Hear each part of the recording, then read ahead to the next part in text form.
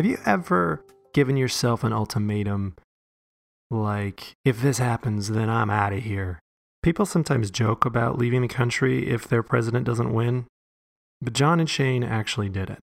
When it became clear that Trump would win the election, we cried and we held each other and we looked at each other and we said, I guess we're going to Germany. John and Shane are married. They have a 2-year-old son, and within a few months of Trump winning the election, they fled San Francisco and moved to Berlin. Now, interestingly, John is the son of Mexican immigrants, and we discussed what the election felt like in that context. Like Shane and I talked about it, and like, if we didn't have a kid, we wouldn't have made this move. We have a responsibility to this child to make sure that we give him every opportunity possible to be healthy, to be stable, to be safe. And I do not see that future for our son in America. And Shane is Jewish. And in 1938, his grandfather, a German Jew, left Germany. He had the prescience to get out, and as Shane puts it, it's a poetic irony that almost 80 years later, my family is leaving the United States to return. So we discussed what it felt like to experience this election in the context of growing up, learning about the Holocaust, and with that being your family history. We also discussed what it's like thinking about raising a kiddo in a different country, the logistics of that, how different cultures treat those types of things, and the privilege that is inherent in this story. John and Shane were very aware of the fact that, hey, not everybody can move when things aren't going the way they want them to go. And we discussed what that feels like and when you should stay and fight for something versus leave. We are so grateful once again for another great conversation. If you enjoy this podcast, please subscribe. Please rate us on iTunes. It really does help. And please let us know if you know someone who would be good for our podcast by going to howhumanschange.com and clicking contact. One note about this episode, John and Shane Skyped in from Berlin, so there are a few audio issues here and there. I blame it on Microsoft in Germany. Okay, enjoy. If you guys wouldn't mind framing up the big change, we'll put this at the beginning of the episode, but what was the big change that you went through recently in your life? In the span of about 2 months, we packed up our home and we moved to Berlin, Germany. From San Francisco. San Francisco, California. And you guys took a kiddo with you too, correct? Yes, with our 2-year-old son who, well, he was almost 2 and is now 2. Yeah. Wow. So in 2 months, we went from having no idea that we would be moving to Germany to quitting our jobs, taking our kid out of school, packing up 2 houses, and moving to the other side of the world, having no idea where we're going to live, what we're going to do for a job, or what we're going to do with our kid during the day. Yeah, wow. So a lot of uncertainty. Yeah. In the last 2 months, well, how long have you been in Germany now then? We've been in Germany since the middle of January, so I guess 5 months. Yeah, we beat his inauguration day by about a week. I think we landed on Martin Luther King Jr. Day. Okay. And have things settled down, or have you guys gotten work and figured things out, or are you still in limbo? Yeah, I would say we're pretty well settled. I think that's one of the odd parts of the story, at least for me, and I think John's had a different experience. But for me, some days I'm like, feel bizarrely like I've stepped into a new alternative reality, but that also feels normal because I get up and I go to work and I have a cool job and I come home and we have a few friends now, and it's just like definitely doesn't feel like a life I created 6 months ago.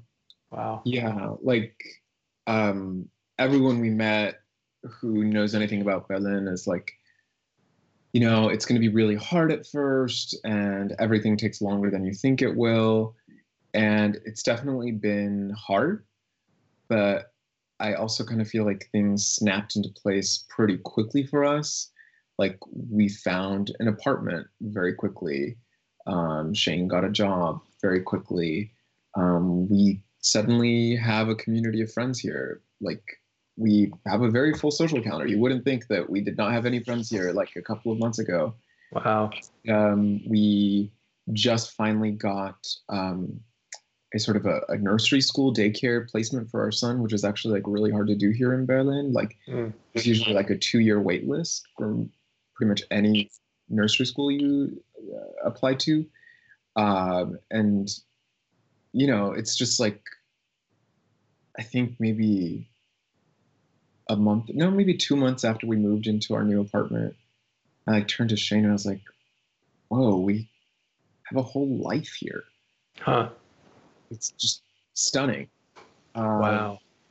So like, I don't have a job yet. I'm very eager to get a job, but like we've been waiting for the daycare situation, the childcare situation to sort itself out. But yeah, it's kind of, I think what Shane is saying is like kind of crazy. And one of the big lessons from this whole change is that like, there's a version of our life that exists in Berlin that has similarities to the life that we were having in San Francisco and has some differences, but like it's here. It's already manifest. Totally. We did a lot of moving, my family. I have 2 little girls, 6 and 3, soon to be 4. And I think we moved, I don't remember. I want to say it was maybe 7 or 8 times in the course of 3 years. And then I think over the course of the 12 years that we've been together, we've moved maybe 12 or 13 times. I don't know. Wow. And a handful of those moves, we would move and we would just, it was like you wake up on a Monday in one city and then on Tuesday, the world is still turning, but you're in a new city. And it can be the most just strange. I remember feeling like I was living someone else's life, that my legs were walking and my arms were moving and I was talking, but it was just this almost out of body experience. Totally. I know exactly what you're talking about. And it's made even weirder, I think. Maybe you were in other countries, but for me, being in another country, because it's like, okay, so this is the German Shane. This is me in Germany. I'm living now. Like, what is that? Yeah. That's kind of how have you guys dealt with it? Has it been stressful or exciting or maybe a bit of both? The language? Just the whole thing, the whole kit and caboodle, moving to Germany and dealing with a whole new life, not let alone in a different country. If I can add one more thought on the whole like, whoa, alternate reality thing. Like we came to this country with the suitcases that were allowed on the plane. So we came to this country with 10 suitcases of stuff. So we basically just like had to furnish an entire house and build a whole house from scratch. Wow. And that also like, we look around and it feels like home. And we've had friends from the US who come to visit us and they're like, wow, this totally feels like John and Shane's house. But it's also like a very different aesthetic. Like it's mostly IKEA. It's very like modern stuff. It's a lot more modern than our house in California. And so this adds to this sense of like, there's very little that surrounds us that's familiar, even within the walls of our own home. Like other people who may have made this move. Right. Sure. So it's like, I'm still sleeping in my bed and, you know, my kid is still eating off of the same table. And it's like, the only thing that's really familiar is like each other, like our faces. Everything else around us is like a version of a new life. It's true. And a few of the IKEA pieces are things we had in San Francisco, like the island. There was just a recreation through IKEA. Yeah, I can totally relate. My wife and I have this painting, the really lovely little painting an artist friend of ours did that says "Home is wherever I'm with you."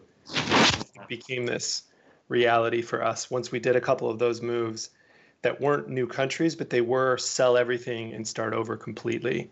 And it had this, it was really beautiful because you had nowhere to turn but to each other and redefine what home and house and all of those things meant. But pretty darn hard still and strange. It is. I also would say it's very empowering. I mean, I think you probably can relate. Once you've done it, you're kind of like, well, I can do anything. I mean, if I can build life here, I can build life anywhere. I'm like, my powers stretch beyond just my everyday into whatever universe I might need to step into. And I find like I'm better at work because I have more confidence because, work is easy compared to what I just went through. Is this one of the first big moves you guys made? Did you both grow up in California? We have lived in a couple different places together. We met in San Francisco and we moved to Los Angeles together at about 4 months into our relationship. And then we moved back to San Francisco 9 months later. So we didn't even last a year in Los Angeles. Really? And an apartment, and then we bought a house, which we lived in for about 5 years with the dog and then our son. So for the very beginning of our relationship, it was definitely a lot of craziness, a lot of like newness and change. Like, Shane and I went from like, oh, we've been dating for a couple of months, we really like each other, to now, oh crap, we're sharing a house. And it's like, wait, what? You like this in home decor? Yeah. And that's how long it takes you to shower? Really? Yeah. Yeah. Things like that. And then like we moved back to San Francisco, and then suddenly we were like homeowners and we were like domestic. And then, once we moved into the house that we bought, like life became very, very stable. And I never thought I'd leave. We owned property in San Francisco. For the record, we bought it at the bottom of the market. We bought it in not the nicest neighborhood. So it's not just a story of, success through having money, though we've been lucky with the means we have. But, we bought this home, and it's like, why would you ever leave San Francisco? Gay family. It's a perfect location. We have this cute house. We put a lot of love and effort into it. I definitely could imagine living there forever. And we do own a house, so like going back is an option. That was so weird, is letting go of something that just seems so stable. Yeah, it definitely, all of our friends thought that we were crazy, because like they looked at our lives and they're like, you guys are so rooted and established. Like we had really good jobs. We actually had just bought a second vacation home. For Airbnb. So for our vacations, but also like an investment property that we were managing. Right. So like people were like, you just bought a second home. Like, why are you picking up and leaving everything behind? Why are you walking our away? Family? Yeah. Both our family. California. Let me jump in here, guys. That's a great segue to what must have been a very difficult change. So you are facing down, it sounds like when you finally decided to move, a lot of people are asking you what you were thinking. Why don't you back up and tell us a little bit about how this all started? So we were very tuned in, as was all of America, with the election, maybe a little bit more so. I was explaining I'm a political science major. Part of what brings John and I together is sort of an awareness of the world and being really tuned in. We started a lot of podcasts, we read a lot of news. I was worried about it because I think that this is a disaster and it could have been a disaster. But I, in the end, just really didn't think that Trump would win. She was up in all the polls. None of that reality made any sense, that if he would win just doesn't make sense. Yeah. And then that night was just horrific. I don't know if you could describe the night. I don't know if I could. It was just watching your life slip away. Well, I mean, I guess I would say, where did this all start? I'd back up a little bit from the night of the election. Like, we were actually in our house in Sonoma, and like we were talking about the election, and I did want to have a talk with Shane about like, what would we do if Trump won? We were voting. We sat down together to do the absentee ballot, which is very long in California. You do it by mail. So we sat down for hours going through the ballot, and we had this discussion. Right. And, Shane, studied politics. We're both, I think, political and news junkies. And I'm kind of person who like really believes in preparing for the worst.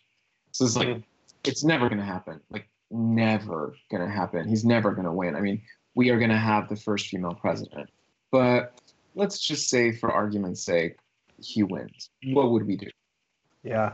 And we looked at each other and we're like, well, I guess we will move to Germany, because my husband Shane has German citizenship. And I think actually that's really where the story begins of like this change. It's like, I mean, your mom, both you and your mom could have gotten your German citizenship you chose to get your German citizenship, and there was a reason why. I applied for citizenship to Germany in 2005 when I was in college, when I learned that I could, because German law allows it if your family left during the Second World War and had their citizenship revoked. My grandfather left Germany in 1938, a German Jew, and went to the United States. And at the time he left, any Jew who left did have their citizenship taken away. And I did it, as kind of John was getting at, thinking that it might always be nice to have an exit plan or just more options. Maybe you want to live in Europe, not necessarily for political reasons. Also, I used to call it my healthcare backup plan.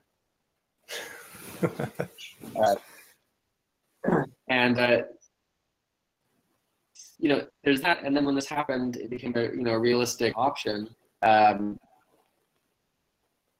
And the lesson that I think I take away from what my family story is that you leave. Fight, maybe. You can give in, or you can leave. And that's a totally viable option if you have the option. Yeah. I mean, I think like back to his family is Jewish, and that Shane's grandfather was a Jew who left Germany, right before World War II. I think it really heavily colors the whole story. Yeah. Both of us. It sounds like it. Yeah. Because I was raised on it, knowing our family story, but also the Holocaust story, and reading all of these Holocaust stories. My mom made me read one after the other. And so I've thought about it a lot. And the question is like, what would you do if you were in 1935 Germany, 38 Germany, 1940 Germany? What would you do? And when do you know it's bad? Right? When do you think? So, for example, my great-grandfather didn't want to leave. He was he'd been in the German army in World War I. He was a colonel, let's say. And he thought, Germany's never going to do anything to me. I'm in the military here. And his wife insisted. And she said, no, we're going to the United States. This is getting really bad. Wow. So how do you know? And when I read the news now, I don't feel crazy for leaving. Yeah. So, wow. I think there's always, so like, there's that reality for Shane. There's also like, I have naturally nervous parents, naturally nervous parents. We grew up super religious. I grew up Mormon. With a lot of like sort of end of days thinking. It's just like I always feel like you're always aware that you could be like the frog sitting in water. Yeah. Not realizing that it's getting hotter and hotter until it's too late. And so that definitely steeled kind of our courage whenever we would be like, are we being crazy for leaving? Like, maybe we shouldn't. And it's like, no, we got to get out now. We got to get out of this crazy before we get used to the crazy. And this was before I even got like inaugurated. But I don't know if you want to flash forward to then like election night, which was like the clincher. Yeah. Well, first, actually, I do want to flash forward to that. And this is amazing. And I read the blog post that you guys had put up, and I was so fascinated by that family story. But with the following questions, feel free to get very political. What was it about Trump in particular, as you started watching the election and watching the primaries and watching everything that was taking place, that made you feel as individuals, for your family, man, this might be the beginning of something really bad? You want to know what it was? Yeah. It's not Donald Trump. It's the people that voted for him. They saw his behavior. They saw it every different way, right? They saw it in person. They saw him look like he was going to virtually assault Hillary Clinton on the stage. They heard an audio tape of him talking about assaulting women. And that's not even the policy stuff. I mean, they saw it. And they voted for him. Mm-hmm. How do you trust those people? How do you trust that they understand the reality that you're living in?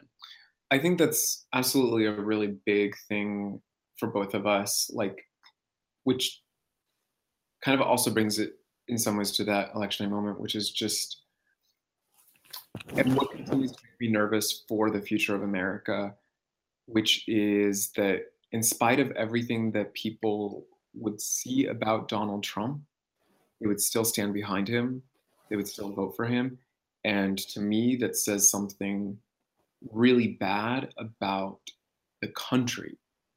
Like what's going on with the country, with these American voters, that they can vote for someone who behaves the way that he does, who, says the things that he says. So that definitely like made me feel like even if, somehow miraculously, like you could wipe out Mike Pence and Donald Trump and, that whole dark, coterie of people in one fell swoop, there's still this big group of Americans that somehow thought that like this would be okay, that this would actually be a good idea for America. And that kind of scares the crap out of me, I think out of us. Look at Montana. They just elected a congressman who assaulted a reporter. Yeah. Granted, that happened like the night before the election. Maybe people weren't informed. 60% of votes had already been cast before that had happened. Okay, so it may not be proof positive, but it's not a good sign. I mean, the water's, if you're a frog in the water's steaming hot. And how do you, when do you know that this is the next, Nazi regime? Right. Yeah. Did you guys? Oh, sorry. Also, for sure, like, we can look at Trump now and be like, he's a bumbling, incompetent idiot. Yeah. Right. And he seems like incapable of making anything real happen. But before we knew what the Trump presidency might actually look like, what we did know was that, he had Steve Bannon as like this sort of dark, netherlord, like the White House, who is still in the White House. A white supremacist is in the White House. Yeah. So you had Steve Bannon. We knew about the Russia ties before the election. Like that freaked me out. I'm like, what kind of dark forces? That scared the crap out of me for sure. Not knowing that they would be incapable of getting anything done. It was like they could make change happen very swiftly. Yeah. So were you thinking about it from there's the meta level of, well, if this goes really bad, the whole country's in trouble. And then there's also the individual level of being gay and recognizing that this administration does not seem, although I'm sure some would argue with this, does not seem very friendly to the gay community. Was it more of an individual aspect, or was it the just, geez, what the heck is going on with culture? What in the world? When I think about the individual aspect, I really think about our son. And I didn't believe that we were in imminent danger for our lives or security, especially being in California. It's probably the best place to be. Yeah. But I do think about what options he will have down the road and what a life there might look like. And if they totally erase public education or, severely cripple it, then it becomes a very expensive proposition to educate our son, or it gets a substandard education. And then healthcare. What if something happens and we can't afford healthcare? Yeah. What if he can't afford healthcare his whole life? These are things I think about long term for him. I think for me, because I grew up in sort of a doomsday religion. Yeah. I actually, if we're talking about election night and the days between election and inauguration, I did worry about getting rounded up and being sent to a concentration camp. Like, this Donald Trump guy is a total liar, and he may pay lip service to the LGBT community, but the reality is that his base doesn't like gay families. Mm-hmm. And it's His like chosen vice president is virulently anti-gay. Yeah, exactly. Like everyone would be like, "Oh, well, maybe he'll get impeached." And I'm like, "Great,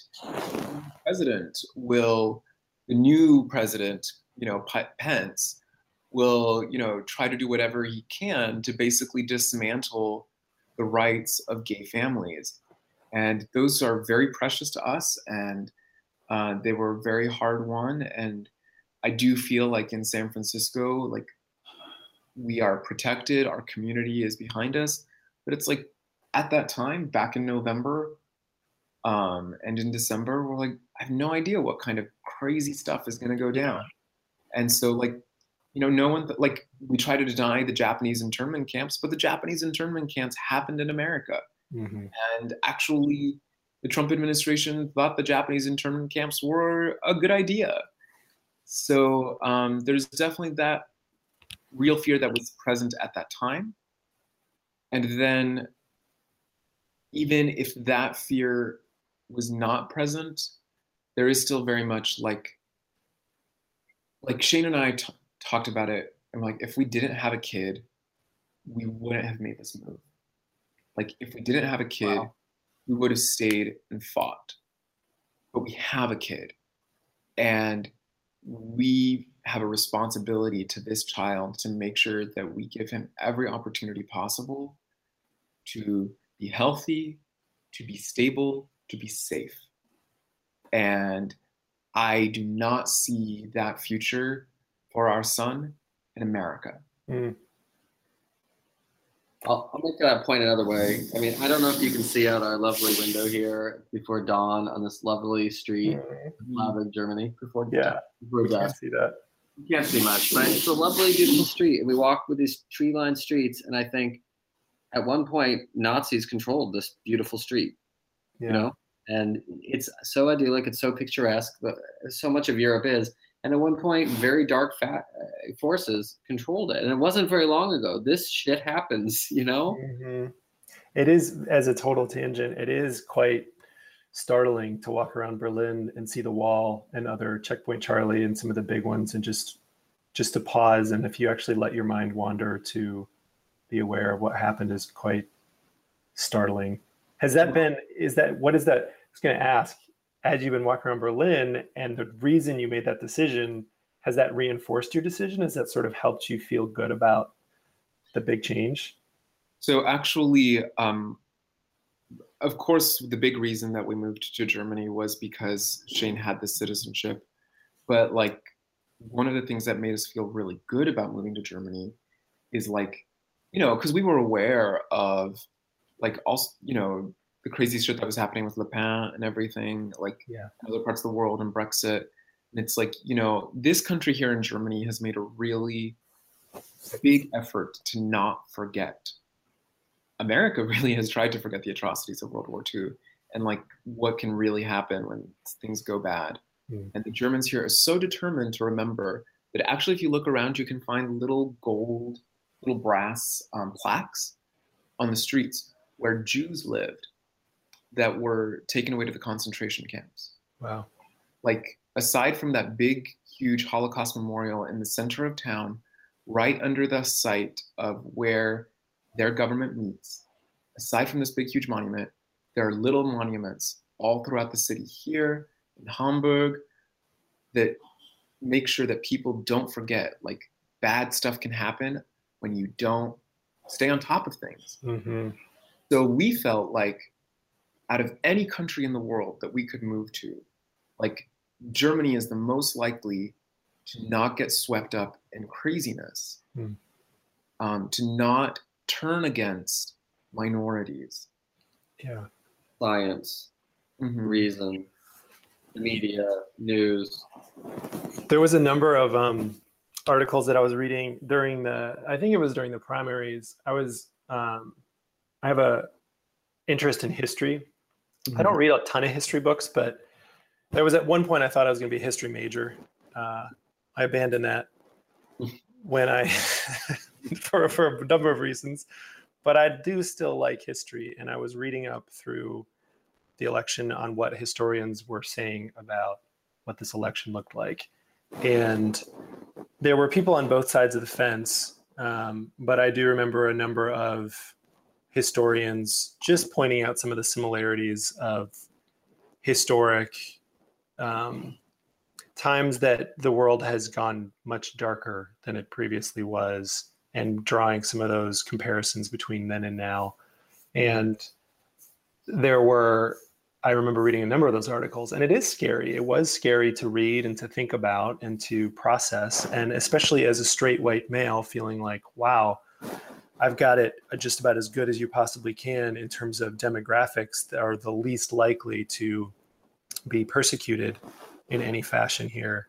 And just realizing all of those different groups that were feeling what the historians may have been talking about, whether or not, and it was sad to see it turning into all crazy different types of vitriol, but you can see people just starting to clench up and be like, oh my gosh, this is starting to feel a lot more personal. This is starting to feel a lot more difficult to process. The exercise of replacing Muslim ban with Jewish ban.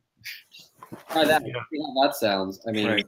Well, I mean, I'm the son of Mexican immigrants. Mm. You're talking about a Mexican Jewish gay family.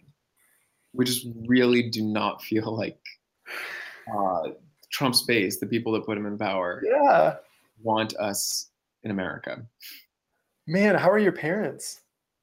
Oh, they're not happy about the move at all. They were really, really, really upset about it. And actually, we had to tell my mother on her birthday. Oh my goodness. And my mother on Thanksgiving. Oh my gosh. Okay, so fast forwarding, the election happens. You're kind of, it sounds like almost in the back of your minds even just saying, well, there's always that one out across the water, or you were getting geared up for it. Well, no, not at all. Like, not at all. I mean, honestly. Election night, like, you know, we have a toddler. We were like supercharged and pumped to like watch, you know, all the news coverage of election night. We like hurriedly like put our son to bed so we could just like sit and be glued to the TV. Like we ordered takeout, and like I'd actually put a bottle of bubbly like in the fridge, and I'm like, you know, when Clinton's victory is, you know, declared, we will like pop open this bubbly, and my husband and I will toast the first woman president in America, and this is going to be a night that we're going to make history. And the next morning, I'm going to like make breakfast for my son and be like, we have a woman president. I mean, he was like not even 2 yet, but like, you know, we could tell him. We could tell him, and we were gonna make. I was hoping to make a little video with him, like, look, like today, you know, we made history. Like we were ready for a night of celebration, and I was like, you know, this isn't a nice bottle of bubbly. You know, I just got something cheap. We'll go out with friends later and have a proper celebration of our new President Clinton, and actually, we were sitting there in our living room. And we were watching it as it was happening. And the first reaction I would say was just incredulity. We're like, no. Like we were like literally saying no to the television. Yeah, you know, it's like, pinch yourself, please wake up. And then like, as like this started to set in, and like even, you know, we would talk to each other and try to grasp some hope, like maybe things could turn. But I at least was personally freaking. I'm like, how are so many people voting for Trump? How is it even close? Yeah, how is it not a landslide? I see. And then, and that whole, how was this not a landslide victory for Hillary Clinton? Like that was a big driving force to getting us out of the country, because we're like, this should have been a landslide. But I will go a little deeper, and I know that's the point of your podcast, is really trying to evaluate why people make these decisions. And I do think there's an element here of the rug getting pulled out from underneath, and everything that you think is true just isn't anymore. I couldn't listen to the news for a long time because I was like, I don't know if I can really trust them. They told me a different narrative. They told me something else. They told me, you know, oh, okay, well, it's close, but, you know, the blue wall, that it can't be, you know, gone through. And I had watched, you know, many other presidential elections when a simple gaffe, they used to call them, would you know, bring down a candidate. So suddenly, everything that you thought was true about politics, about your country, about your society, about the news, about everything is just seemingly just not true. And when you have that sort of realization that like life is just much more tenuous or much less concrete than you think, then anything is possible. Yeah. So it definitely felt like, even like everything that you're saying about like basically not knowing what country you're in, like that felt very, very big and very, very true that night of the election. And I remember we cried. Yeah. We cried and we held each other and we looked at each other and we said, I guess we're going to Germany. because you had already talked about it enough that you both were like, this is the plan? Or was this the first Had time? some conversation about it. For like 15 minutes in the summer. Okay, but then we spent a week at least putting on the brakes and trying to have this conversation. Like, okay, well, we had this one conversation before we had all the information, thinking they were going to happen. Election night happened. We're very emotional. Yeah. Is this a realistic decision? Is this a good decision? So you tried to make rational think. You were starting like, okay, let's apply some rational thinking here and pros and cons and those types of things. Yeah. Well, like the very next morning, like I went into the office, Shane went to the German consulate to like find out like what are our options. Like neither of us speak German. Like our first thought was actually like, I mean, yes, Germany, but like we're like, oh, maybe Amsterdam or Spain. Like Amsterdam is a little bit like there are jobs that are maybe a little bit more related to like my career. Spain, we both speak Spanish, you know, but like Shane went to the German consulate to get the details, but we're like, we're not going to tell anybody that we're moving to Germany. We're like, but this is what our plan is like, we're going to like get out of the country. We need to figure out like, what will it take? What do we need to do? What's the timeline? And then we'll start making a decision. And we actually we really dragged it out in some ways because we're like, okay, this is the plan. We weren't like 1,000% committed to the plan. I think until like we pulled our son out of school and quit our jobs. Like that was like the final. Right. Well, daycare was actually the hardest one because it's hard to get in daycare, right? That's been our problem here. And so that, like when you tell your daycare you're leaving, like you've made a decision. Yeah. And quitting your job, you know, like that was, you know. So and were it's you like, making these decisions along the way with like 75% sure, and there was still this small part of your brain that was like the other 25% was thinking, I don't know, maybe, or what was going on? well, like, why would you want, like, you have a beautiful home in the most desirable city in all of America. You live close to your child's grandparents. Like, you have a great career. Like, you have a great community. So like, why would you want to leave that? We had to weigh all of that against, yeah, you know, uncertainty. And that's what it is. You know, a lot of we're making decisions based on uncertainty about the future. Right. And we always had to come back to the basic question is, you know, what's best for our son? And we had to rationalize it a couple different ways, but one of it is, you know, this is an opportunity to open another road. We're extremely lucky. We own that home. We can go back. But while we're here, he's learning German. We're learning German. We're learning about the country. We're deciding if this is a future that's viable for us. Yeah. And if we decide to go back, if it's safe to go back, we go back. So that's one thing, right? If you just frame it, we tried framing it as, okay, well, we're going to be immigrants, we're going to leave, never look back. And that's like, that was too much. That was too much. So when you made that decision, when did you feel like you decided, okay, we're getting out of the country?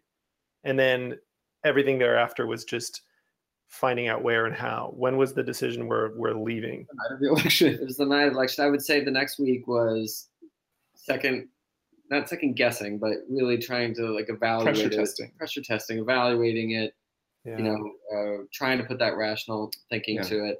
And then it was probably a week later where we're like, okay, you know, we're 90% details to be determined, right? And details might shift things, but it didn't. I mean, I remember I went out for drinks with my best friend the day after the election. We had a standing drink date.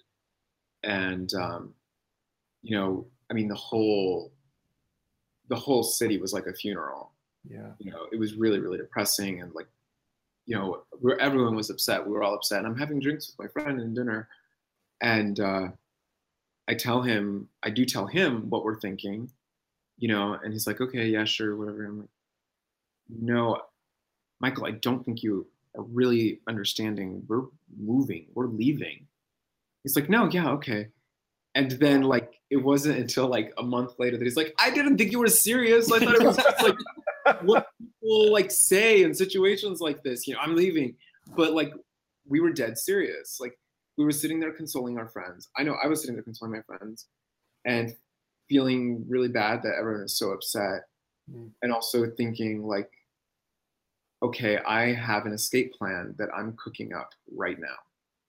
And that helped me not lose my shit. That helped me not like completely break down. I cried for other reasons. Yeah. I cried at the thought of like leaving my home and never coming back. This is why Shane said we couldn't make that decision. We made the decision that we would come to Berlin for 2 years, and after 2 years, we would decide what to do from there. But, yeah. There's definitely the changes that I've undergone in my life, and then talking to other people about it. There is a lot of wisdom, it seems, in just making the next decision, because when you try and stack up all of those on top of each other and plot out anything beyond the next decision, it can be overwhelming. It's too big. It's way too big. What were you guys feeling during that? I mean, I'm sure it must have been a roller coaster of emotions. Yeah, I mean, it was extremely hard. We're just a lot of sadness for our country, a lot of sadness for the future, a lot of sadness about potentially leaving our family and our friends, and wondering if we were making just horrible decisions. And it was hard. It was hard for a lot of the time leading up to the move. It felt like we were spending time mourning the loss of our home, and mourning the loss of our community, and mourning the loss of even our parents before we even lost them. And some of our friends were like, why are you doing this so fast? Like, you're moving in 2 months' time. Like, why not take your time, figure it out? And we kind of wanted to move fast. Initially, we were thinking like, just get it done. Just like, get going.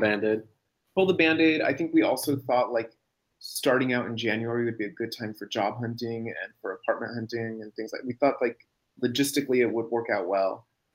But really, like the longer it wore on, the more it seems like doing it fast was the best possible way to do it. Why? If we'd spent months and months like wandering our house, being like, oh, is this the last spring? I see. You miss it a lot more when you're there. When you're gone, you're in new experiences, right? Yeah. And everything is lovely, maybe. It is right now. Yeah. But when you're in it, you're just already missing it, and it's so sad. So I think faster was way better. Yeah. What about telling the family? So you go, whose birthday was it? My mom's birthday. Yeah. Oh my gosh. Tell us about that.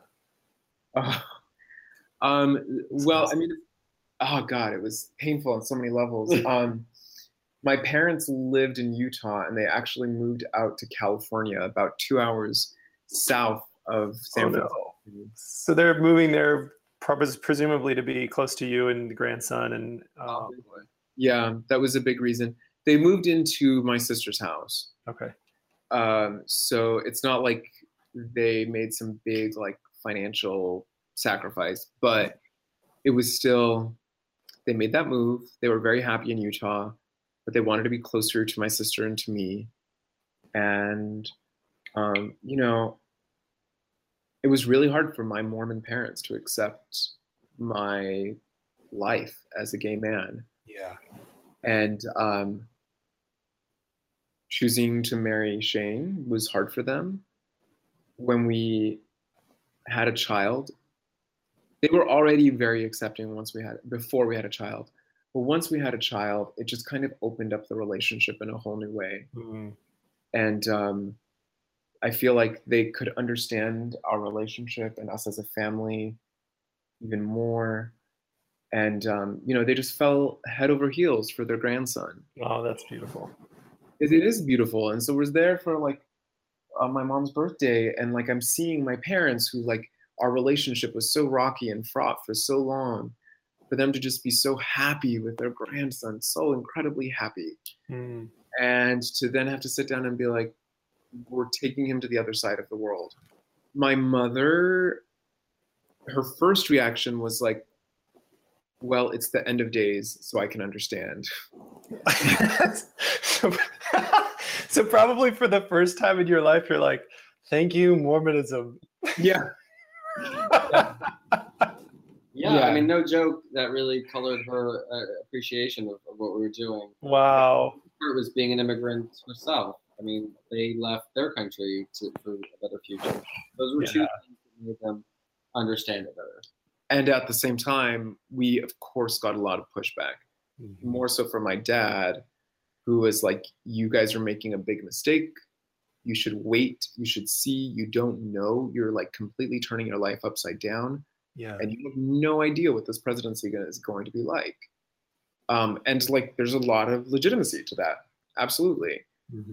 So we got a lot of pushback from them. But my parents are the kinds of people who like, they will hear your life choices and they will generally not make a lot of big protests. They will resign themselves to your choice and they will disapprove with dignity. That's kind of nice, huh? Kind of nice. It's very different than my Jewish parents. So telling Shakespeare deal. Dignity is not the top of the volume. What were your parents like? Angry. I mean, so my parents also moved to California. It's a little bit more complicated. My mom moved for health reasons. I grew up in New Mexico in Santa Fe, very high elevation, and she had one condition.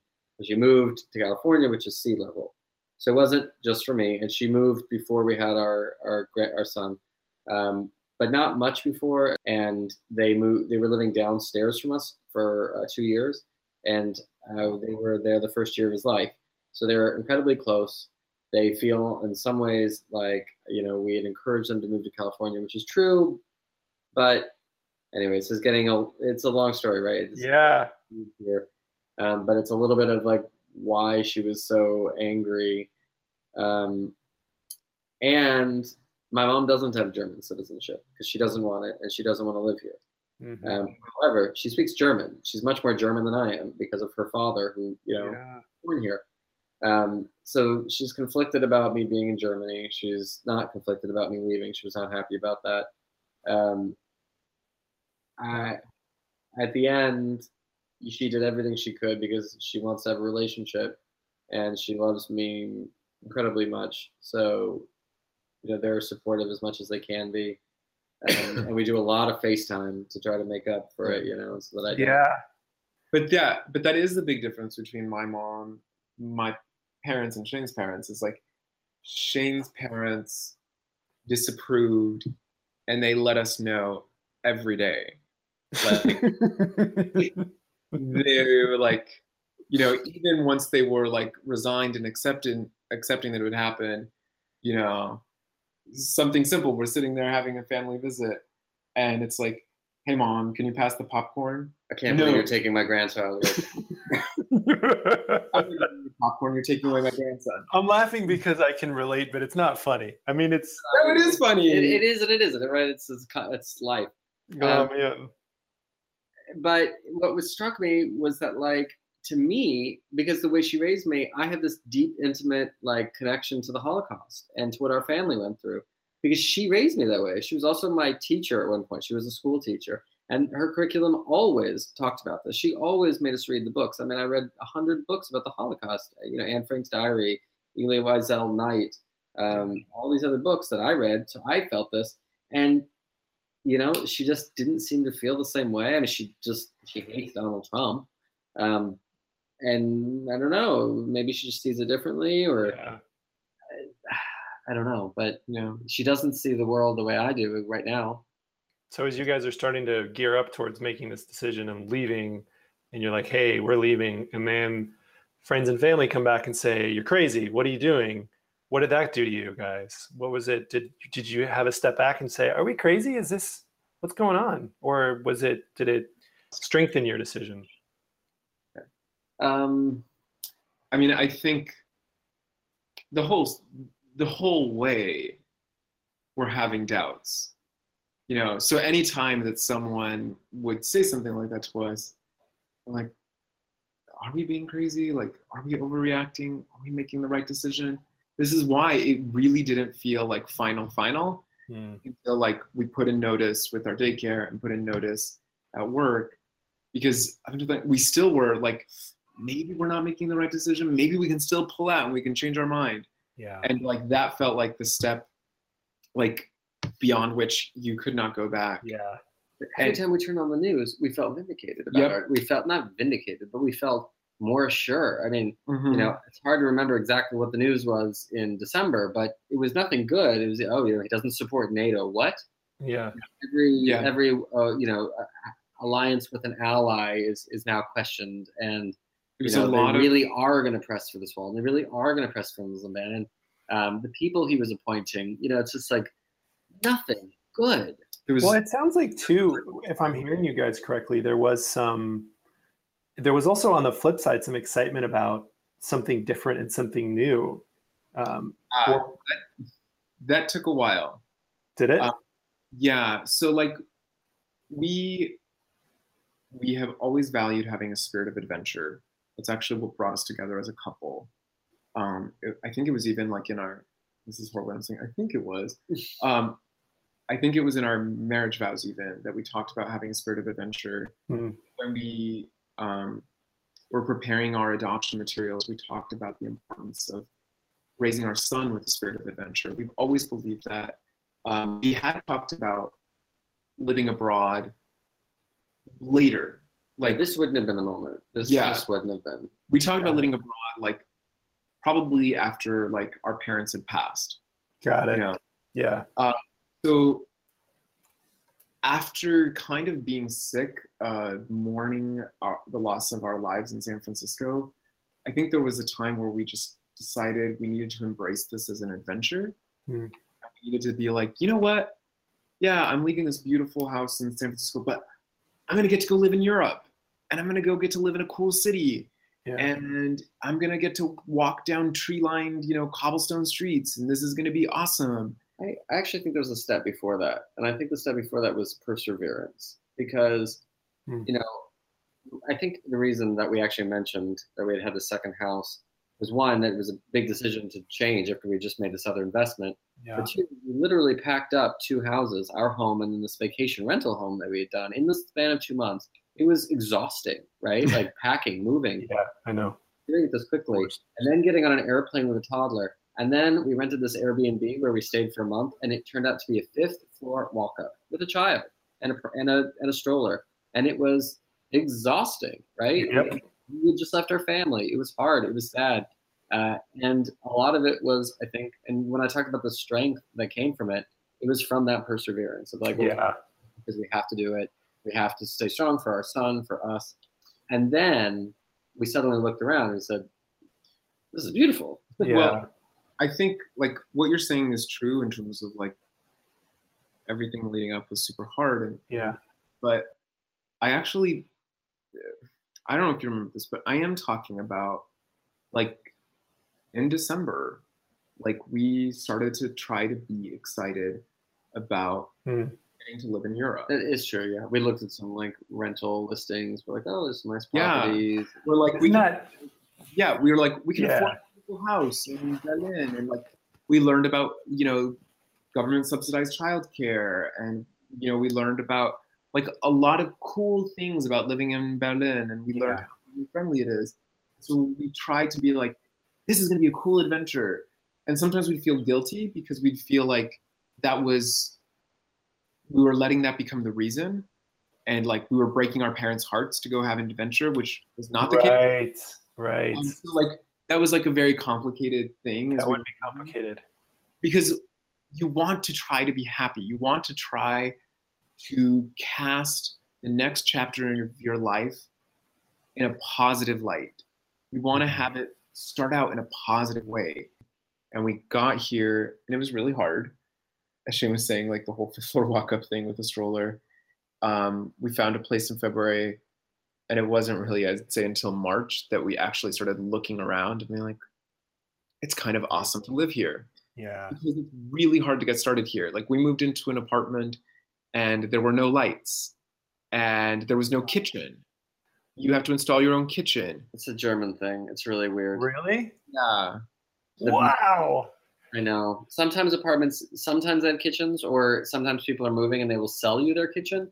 But otherwise, you're expected to design, build, and install your own kitchen, which you then own and can take with you, which is ridiculous.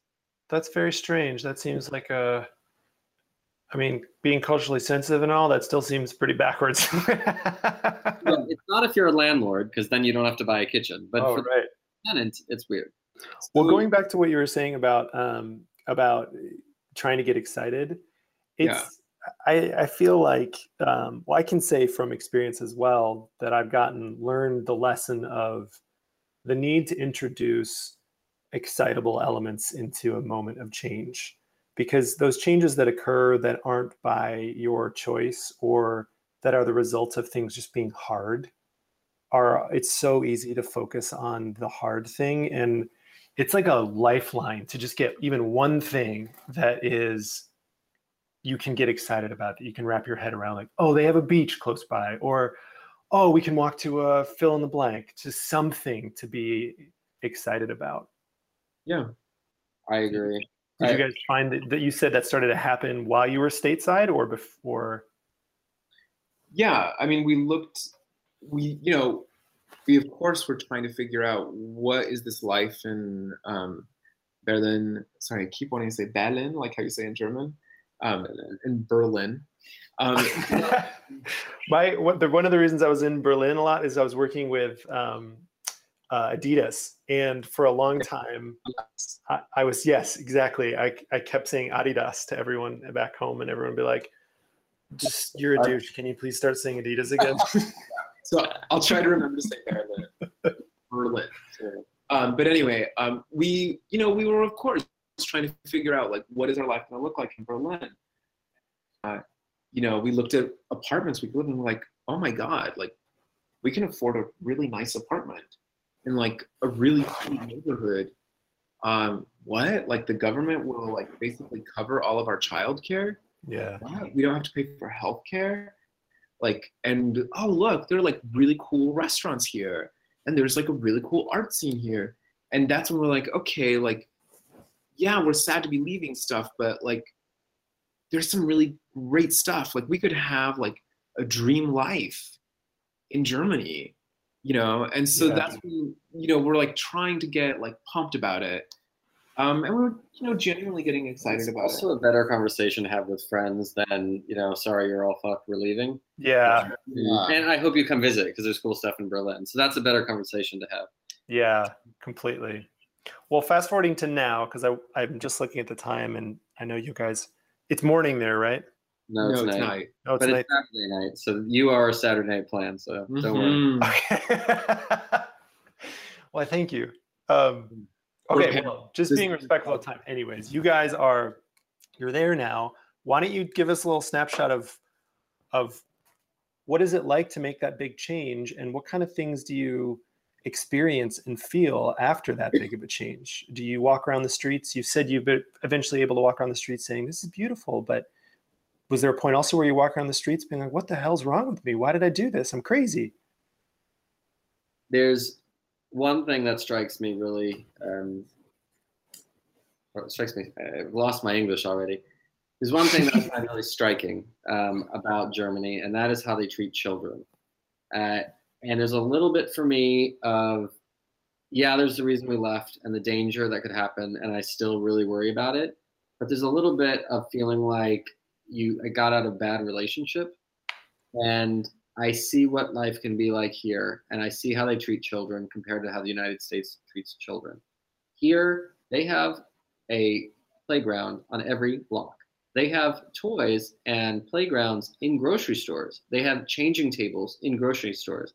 When they don't have a changing table, they have a changing room, an entire room for changing or feeding your child, not just like a changing pad in a bathroom. Wow. They have free childcare. Free. Healthcare is not actually free. You have to pay into it. But the childcare is free. Minimum 7 hours a day of quality licensed people taking care of your child. And if you can't afford the healthcare, that will become free, and definitely for children. And education is free. There's a museum a block away. It's like a children's museum for kids, and they have a sign in there that says, all children have rights. And that really strikes me here. And that's what I notice about the culture the most, is how as a society they are different, and how they treat their children, which is an investment in their future. And I didn't come here looking for that explicitly, but that's my big takeaway. And that to me tells me a lot, not just that we left because we were worried about bad things, but that we didn't even know how bad it is. And America is hard. It's really hard. I mean, to be homeless because you couldn't pay your healthcare bills, and there are a lot of homeless people in San Francisco and Los Angeles and every city in America. Yeah. We could talk about Russia collusion, and we could talk about all the problems that are on the front page of the New York Times, but there's a lot of problems that aren't on the cover of the New York Times that you don't see here. I mean, I would echo some of what Shane is saying in terms of the longer that we are here, the more it does kind of feel like this Trump victory is what pushed us out of a really bad relationship. And that actually, in some ways, like, I love America. I have always considered myself to be a patriot. Like, patriotism was a really important value that I was brought up with. Mm-hmm. But yeah, it kind of feels like being here, you're like, wow, like, this country kind of screws over its citizens. America kind of screws over its citizens, even before Trump, and it's like, why are we living in a society that accepts that it's okay to treat people this way? It changes your life so much to not worry about being on the streets because of some sort of accidental thing happening in life.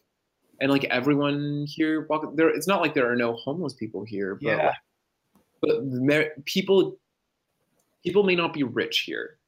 There are more rich people in America, but regular people walking around, people who work in hot dog stands, people who sell your coffee, are not sitting there worrying about getting kicked out of their apartment next week.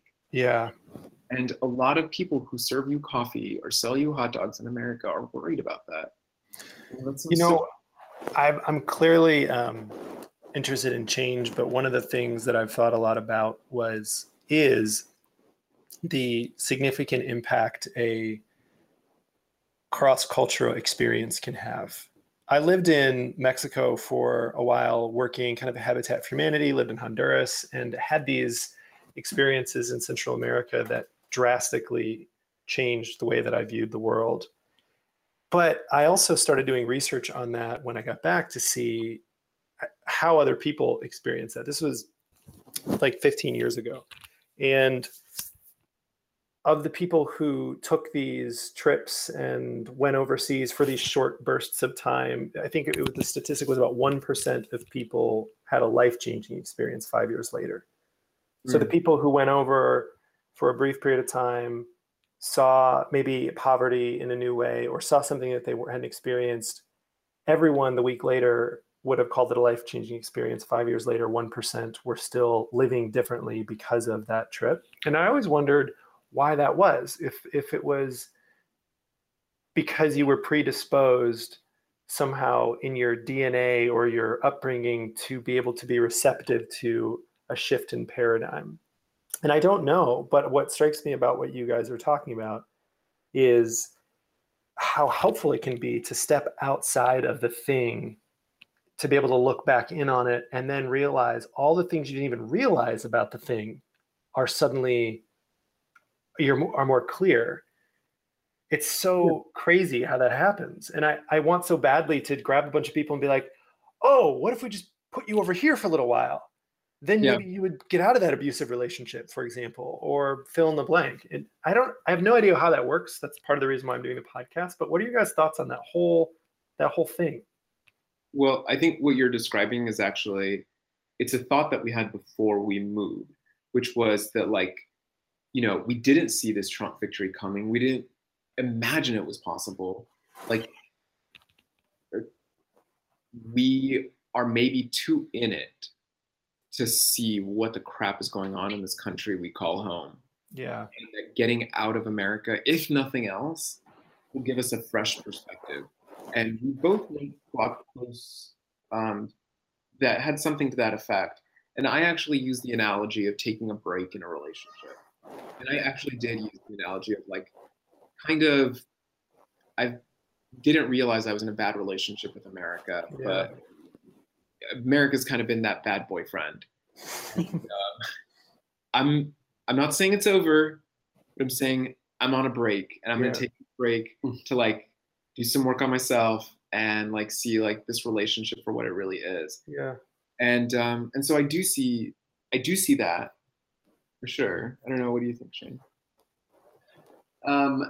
Yeah, I mean, that's one thing that was talked about a lot during the election and after the election is the bubbles we all live in. And liberals think that conservatives live in a bubble and vice versa. And it's true. And social media is the biggest echo chamber. And so that is one thing we wanted to get out of it. And it is to come here and see if we can have a different perspective. I will say social media doesn't change that much, no matter which continent you're on. Really? You know, which is this weird thing. Like, we're very tuned into American news, American culture, and our friends via social media and the news we read. So I don't know. We're also learning German, and that will help get us out of our right. Yeah. But there's also, I was going to say to your point about, you know, people experiencing change when they leave. There's tons of correlations that they found in political science between, you know, the way people vote and if they've ever left their home or how far they've gone. Yeah. And, you know, the more progressive somebody is, the more likely they've been to get out and meet new people. And the more xenophobic somebody is, and that affects the way they vote when they aren't, you know, exposed to diversity. So we can see pretty clearly that that's, you know, fact. Yeah. I will say, especially for anyone listening to this thinking like it can call BS on us right away, which is that like, look, we own the fact that we are living in a bubble in San Francisco. We're living in a bubble of privileged, you know, liberal yuppies, you know, and this is why we were like, what? Whoa, like most of the country would vote for this like scary orange-faced, you know, bigot. Like, what? How could this happen? And we have moved to another bubble. And granted, everything is kind of a bubble in its own way, but we live in a kind of yuppie neighborhood in Berlin with a lot of expats. We live in a bubble of privilege. We talk to people who, if they're not American, they are very cosmopolitan people who have strong liberal values. So like we are still in a bubble. We're getting a better perspective on America because we are outside of America and we're experiencing, you know, a version of German culture and whatever. Yeah. But I bear no illusions that like we suddenly got real and suddenly got super woke. Yeah. In Berlin, you know. Yeah. My wife and I talk a lot about this because we are in the middle of another move. We moved from New York City just recently to Minneapolis. And we moved here for a number of different reasons. But we decided not to buy, we decided to rent. And we have our daughter in a Spanish immersion school. There was only one open school. So we decided, well, we'll just rent not too far from the school and we'll punt on buying or settling into a specific area for a year. And we've talked about this for years, though, this tension between wanting to live around like-minded people, but at the same time, not wanting to be in a bubble and actually influence the world for the better. So it's pretty easy to imagine moving into a super, like a neighborhood that feels like we would be at home and other people would think like us. But then at the same time, it's like, well, what is that doing any good? And I don't have an answer yet, but it sounds like you guys are that's what triggered my thought, was saying, well, we're still kind of in another bubble here. And yet it's better environment for you. And well, yes, I mean, in a lot of ways it's better for our son. You know, I mean, one of the things we talked about was like, so like we're waiting for the train this morning and Shane saw that the train would be here in like 5 minutes. He's like, oh, and it's like, are you kidding me? Like, you're complaining it's going to be here in 5 minutes? Because usually, like, we only wait like a couple of minutes for the train. I'm like, honey, if we were in San Francisco, we'd be like, oh, it's going to be here so soon. It's going to be here in 15 minutes, and it's going to be 10 minutes delayed. Yeah, totally. You know, I'm like, it's amazing. Like, the trains here run on time. Like, and then I said, no, it's amazing trains here run on time. Why do I want to go back to America again? Yeah. And that's the truth, is like, I feel a tug to go back to America every day. And it's like, you know, we made this big change, and, you know, we agreed that we would give it 2 years, and then we'd make a decision about what we're going to do next. But every day, I personally am like remaking the decision to stay here. I like wrestling with like, do I want to stay or do I want to go? Yeah. And it's hard for family reasons, and it is also hard for all the cultural stuff that you were just talking about. Yeah. Like, when you talk about like, do you see yourself being a change agent, or do you see yourself being someone who's just surrounded by like-minded people? Yeah. And like, I am surrounded by, you know, a lot of like privileged, you know, German expat, American, British yuppies, but like, I'm surrounded by just people who are very different from me, who don't understand me. And it feels very alienating, especially a stay-at-home parent. Like, you know, you're out there braving the world with the toddler, and Yep. you have very few places where you feel at home or understood, and it's hard. Yeah. Didn't ever make it into this discussion, but in terms of being a change agent, I do think that there's change we can also bring here. If we can make that happen. Part is learning the language. But one thing that people are always surprised to learn, we were surprised to learn, Germany doesn't have gay marriage. They actually recognize our marriage, but it's not legal here. And Wow. it's really hard. But there's not a lot of big families. And so we talk, you know, if it sounds like we're on a moral high horse about leaving the United States, it's not like everything's perfect somewhere else. I mean, we talk about how important, you know, gay rights are to us, and those that we got, those that we won. Sorry, there are problems here too that we're aware of, that we don't think perfect, and maybe we can make a difference here. Maybe the son of somebody who left because, you know, my story coming back after my grandfather left. Maybe I'm a reminder that the German people, why diversity is important, human rights are important.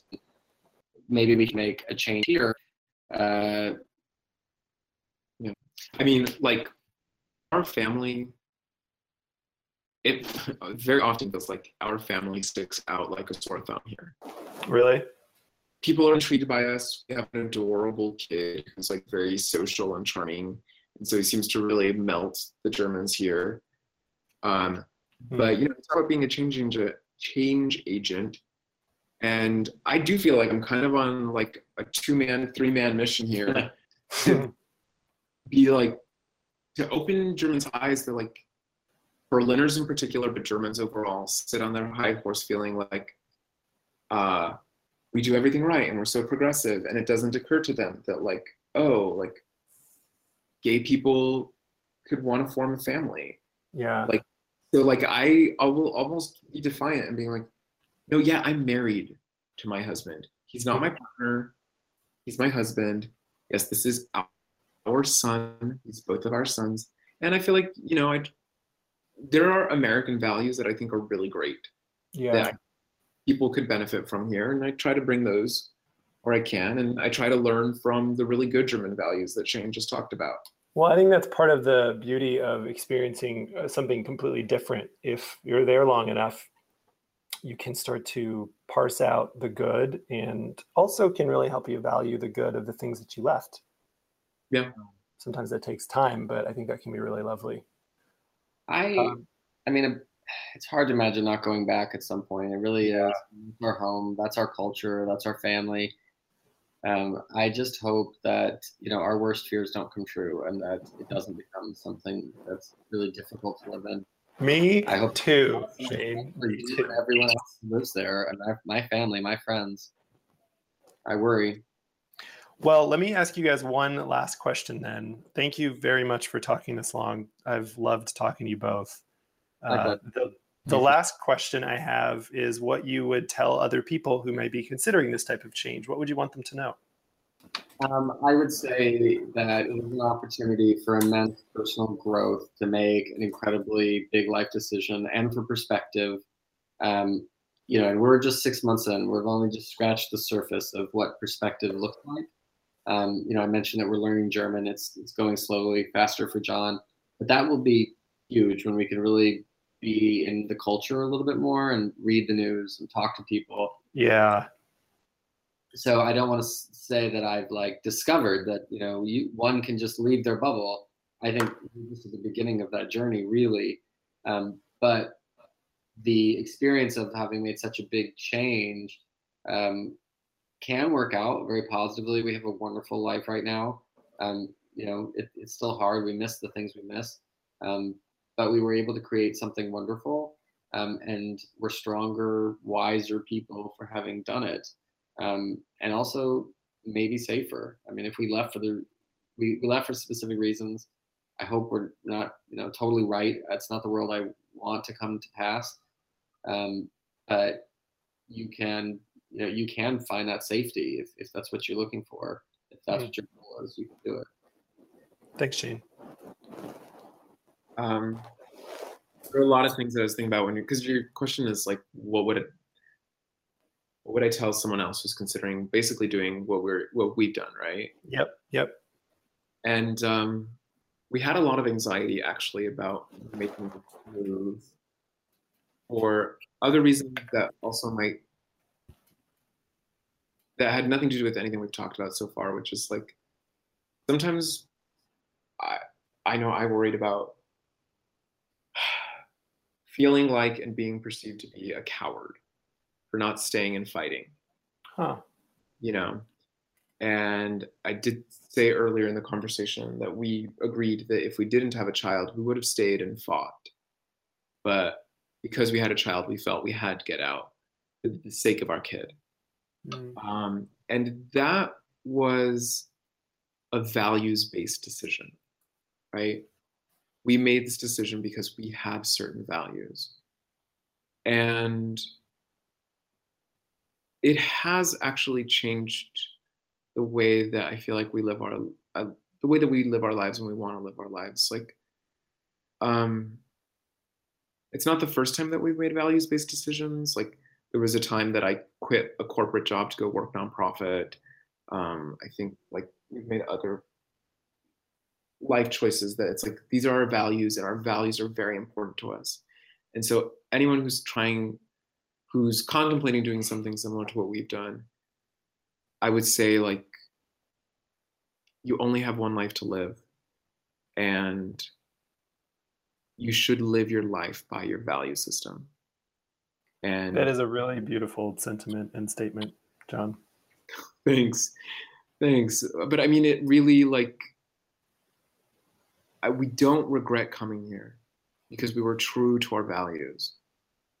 And when you make such a bold change in your life, you know, like I think about what we'll tell our son about why we left, why he's, you know, living in Germany if we stay here, or why he lived for a while in Germany. You know, and I want my son to live by good values, by his values. And so that also colors like the choices I make about other things in my life. Like, you know, since we decided to move here and since we've come here, I'm like, you know, I don't want to do this because this isn't in line with my values. Yeah. I just upended my entire life because I'm saying I'm a person who lives. Yeah. So I need to live by that in other places in my life too. You know, that's so amazing how when you make a big change like that it starts to infect other areas that you didn't expect. Yeah, I agree with that.